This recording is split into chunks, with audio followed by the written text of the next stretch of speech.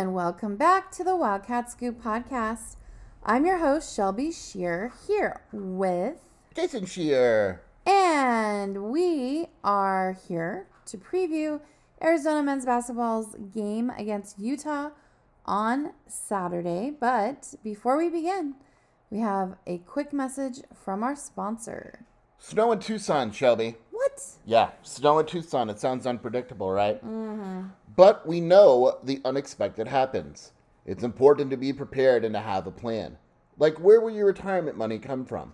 Have you optimized your 401k? If you have questions about your current retirement plan or want to begin preparing for tomorrow, contact us at Longview Insurance and Investments. Visit our website at www.longviewinsuranceandinvestments.com to learn more. Learn a mess. Thank you very much, Longview Investments. Basically, Utah is coming off a loss to ASU. What happened in that matchup, and could it impact Saturday? Yeah, sometimes we kind of discussed this at the end of the post-game Colorado. Like, sometimes I absolutely believe the game before can impact you. This was just Arizona State was better than Utah, which is kind of weird to say. Utah was favored by 6 in that matchup, so it's not as if, ASU came in and we were like, oh, whatever. ASU just straight up beat Utah. It was, they had a streak where they got hot from 3. Utah was not hot from 3. Utah allowed ASU to shoot 50%. They somehow, the rebounding matchup was closer. It was just that type of game, and ASU looked like the legitimately better team. Could it impact Saturday? I don't think so. It wasn't a buzzer beater where you got to clean it out. It wasn't ASU was just super hot, nothing you could do. It was just ASU was better than Utah.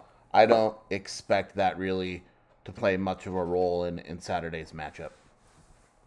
Alrighty. What type of team is Utah? Glad you asked, Shelby. It feels like I can almost see these questions coming. What? Shout out Brielle, who's next to us. Very upset. Brielle gave it. She wants to yell right now. She gave it her all. We want to shout out before we go to the next question. I don't want to forget. The women's basketball team gave a great effort. They took it down to the wire. Mistake here and there. Had they been able to avoid it, they probably would have won the game. But losing to Colorado, the number 5 team in the country, down. Arizona was down multiple players. They lose by 1. So shout out to the women's team. But overall, the question going back to Utah, what type of team is Utah, Shelby? Utah is 30th in KenPom. They were actually 24th in KenPom going to the ASU game. So that shows how bad of a loss that is. We discussed how Arizona has at this point in the year, multiple true road games. Going on the road in a true road game against Duke early in the season is something that a lot of teams wouldn't do. So Arizona going on the road at this point shouldn't be a big deal. But then you have teams like Utah, Shelby, who their only road game before Thursday against ASU was at St. Mary's. And no disrespect to St. Mary's, but That's not the same thing. Right. And so they had lost their two of their neutral games against Houston and St. John's. And you look at their schedule, they beat BYU by 4 at home, which was a good win. BYU is a super metric team this year. We'll see how they do. But right now, BYU's 4th in KenPom right now, like super metric team. They beat Wake Forest, pretty solid win. The win over St. Mary's is solid. They go at home, they beat the crap out of Washington State, and then they beat Washington. But there's something to say. Arizona will very clearly be the most hostile environment that they play in. Offensively, they're 23rd in KenPom.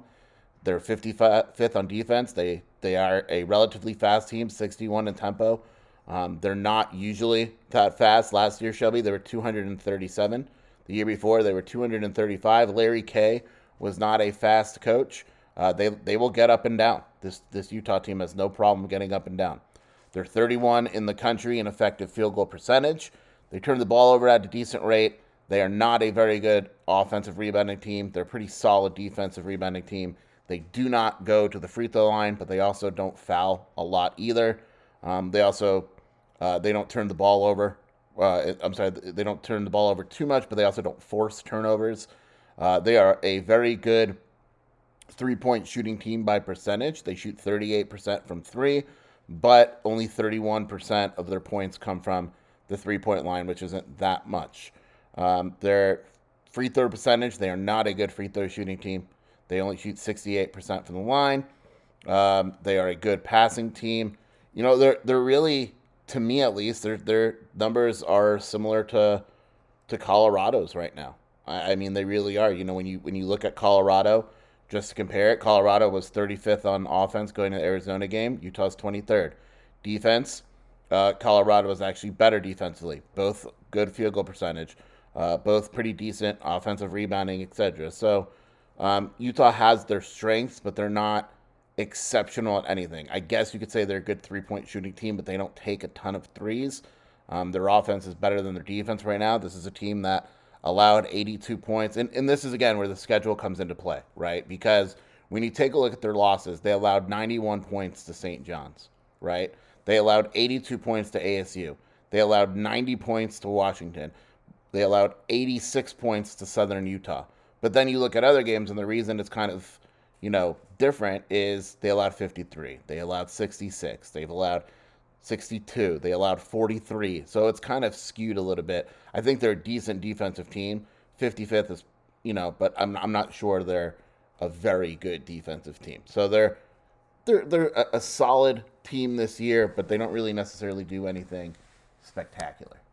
So they're kind of mid, is what you're saying. The Pac-12 is mid, so it's Pac-12 is mid. All right.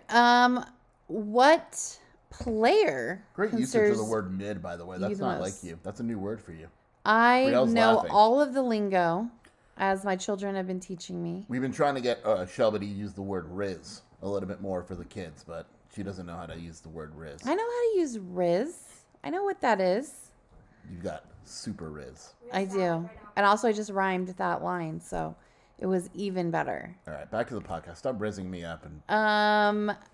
Our whole podcast is just rizzing each other, isn't it? Blake texted me. Our buddy Blake texted me, and he said the tension is palpable. The sexual tension? Shelby, our kids in the room. It's like moonlighting on here. That was a really deep cut reference, by the way. Most people will not get the moonlighting reference. Shelby's When you need mealtime inspiration, it's worth shopping Kroger, where you'll find over 30,000 mouth-watering choices that excite your inner foodie. And no matter what tasty choice you make, you'll enjoy our everyday low prices, plus extra ways to save, like digital coupons worth over $600 each week. You can also save up to $1 off per gallon at the pump with fuel points. More savings and more inspiring flavors make shopping Kroger worth it every time. Kroger, fresh for everyone. Fuel restrictions apply. We'll say mother for this podcast. Yes, the person who gave birth to me. One of the first things Donna. that she made me do when I dated Shelby is we literally one day. Donna's a different animal. We'll just leave it at that's a whole different podcast. But literally, I'm not exaggerating. Shelby's laughing. In one day, I watched the whole damn series. She made you watch the whole series of Moonlighting. Like, I'm talking 10 hours straight of this damn show, episode after episode. I mean, Bruce Willis was amazing. She's like, I'll go get dinner. You keep watching. And we're not married or engaged yet. So I'm like, I can't piss off Shelby's mom. Oh, my gosh. In that other show, what's that other show she made me do? Well, that's Firefly. a good Firefly. That was a good show. Firefly was a good show. Come on, Moonlighting was great. I don't David remember. Addison. I have PTSD. And I think it's on TV again, too. Yeah, it's great. Anyway, all right. Okay, we digress. Sorry. What player concerns you the most? I read a review that people don't like our banter. Everyone loves our banter. I read a review on another Witty. website. You shouldn't be around us because this is literally all we do all day is banter. And then once Michael Luke gets involved, forget it. God, it's never ending. Right. So the player, it is very clear the player that is the best player on Utah by far this season, and that's Branden Carlson. His offensive rating is great. They go through him a ton. He will by far take the most shots on this team. He's shooting 58% true shooting percentage. He's a very good defensive rebounder. He doesn't turn the ball over. He blocks shots at a pretty good rate. He gets to the line at a pretty good rate. He's a 7-footer who hits 39% of his threes and 54% of his twos. He is a nightmare matchup. He's the guy where again, like we say it every game pretty much, where if this player doesn't play well, this team has no chance to win. Carlson's that guy. The thing that's crazy about him is, I say that they actually beat St. Mary's, and that was probably his worst game of the year. 7 points. But you take a look, and it's all about efficiency with him. Like ASU, he had 19 and 8. He shot 46%, which is decent, but 2 for 6 from 3. Washington, he dropped 34. Washington State, 19. BYU, he had 15. I mean, he's their dude. He really is. It's kind of a situation where he's going to get his. Like, I fully expect him to drop 20 points against Arizona. It's just a matter of what type of efficiency. If he drops 20 points on 8 of 19 shooting, who really cares? Like, whatever. So that's the guy by far that is the most concerning every time you play Utah. And it's really not close. Alrighty. What matchup are you intrigued by more than others? So I am intrigued by the Pelle Larsson-Gabe Madsen matchup. Gabe Madsen is very similar to Pelle. Pelle's the better player, but Gabe Madsen isn't going to take a ton of shots, but he's very efficient. He shoots 50% from the field. His true shooting percentage is 51st in the country, which is obviously very good. He plays the passing lanes. He shoots 46% from 3. He's shooting 57% from 2. He's their second leading scorer, 13.5 points a game, throwing 4 rebounds, 2 assists, 1.5 steals. He is and has been very good this season. Now, I will say that similar to KJ Simpson, where I felt the numbers eventually will even out, that's kind of the case with Gabe Madsen. Gabe Madsen last year, Shelby, shot 35% from the field. Dang. Right? He's shooting 50% this season. Whoa. He shot 36% from 3, which is a little higher than his career average before this season, because this season he's shooting 46% from 3. So a part of you wonders, and you say to yourself, is this guy that much better than last year, or is he just off to a hot start? I think we'll find out a little bit more Saturday. Pelle is going to get that defensive assignment on Madsen. Madsen, pretty much, he only plays the 3.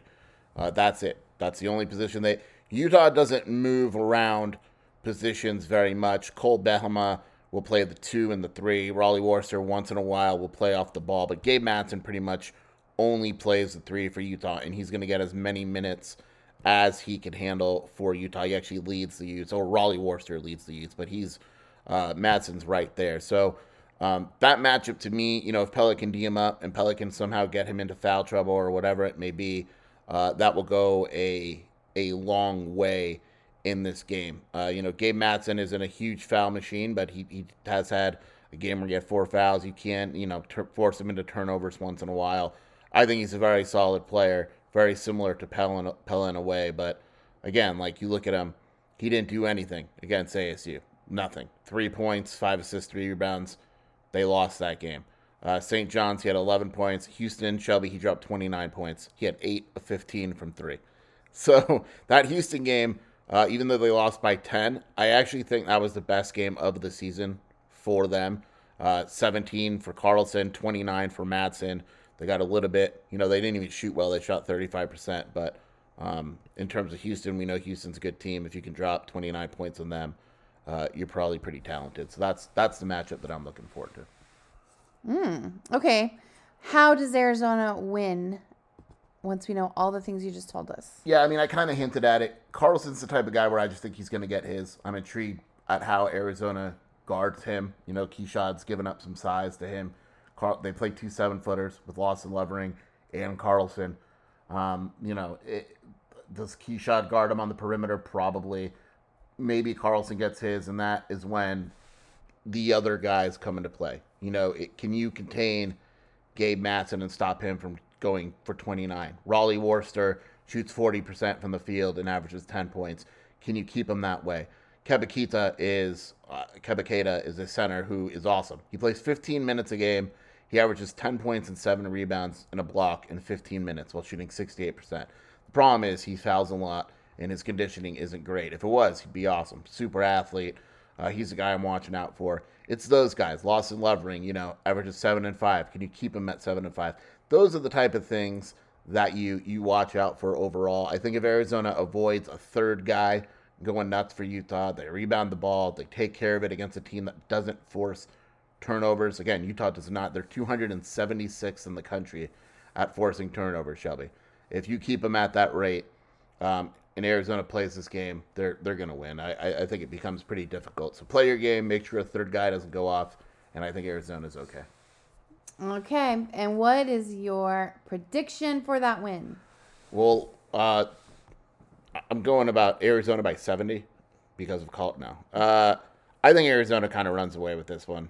Let's go 85-71. I just think Arizona's better than Utah, and Utah on the road, different animal. People are hyped after the other night. Arizona 85, Utah at 71. What are you going with? Well, they've been higher than we've been predicting even. We've been pretty close. So I'll say a little higher than that. I'll say 90-65. Can you take me higher? Exactly. I can't believe that we're ending on Creed. Sorry, what was your prediction? Wow. 90-65. Shout out, Creed. Thank you, Shelby. I hope that song's stuck in your head now. Can you me higher? Wow. Since Michael Luke mentioned that he's starting a food blog, we went to dinner tonight. We went to Uptown Burger. And Yes. someone on the message board, I don't know who it is. If you're listening to this, feel free to point yourself out. I don't remember. Said for me to get the chicken sandwich. And it really is one of the best chicken sandwiches I've ever had. It was incredible. So shout out to you, kind sir. Go to Uptown Burger. We recommend it. And Shelby, whether you're Uptown Burger or anywhere else, what do? You always bear down. Shelby, I'm a little disappointed about Adam Sandler after further research. Yeah, why? There are pictures that have emerged that he, after playing, flew to Jim Carrey's birthday party. I do not believe he was at the game. It's not rock star life. You're in Tucson. You want to play at McHale, you just go play at McHale. That's what you do. Must be nice. I know.